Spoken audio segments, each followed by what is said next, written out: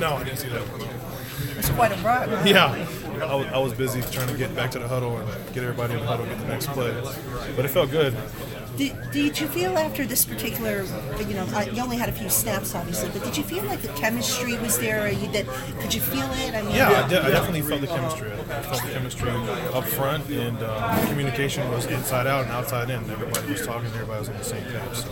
Now, with that said, I know you're going to have to look at the film, but off the top of your head, anything in particular that kind of bugs you about whether it be your performance, the line's performance in general? No, just towards the end when I gave up that cross dog, you got to look at the tape and see what happened there. That was the sack on Eli? Yeah. Was there a miscommunication there? No, I think it was a miscommunication between me and the back. Oh, okay.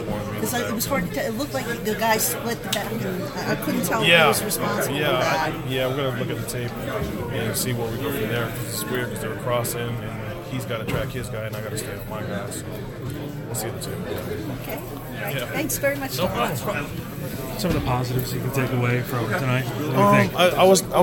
I would say the running game early on. I think that was pretty good from the first run that we had with Saquon.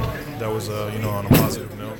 I think the communication up front, getting everybody on the same page and blocking in the same direction in the run game and in the pass, I think that was pretty good too. Things that you guys can work on over the next for next week? Say it again. Things you guys can work on for next week? Things that we can work on, just keep on harping on the technique, identifying the defenses, and finishing drives.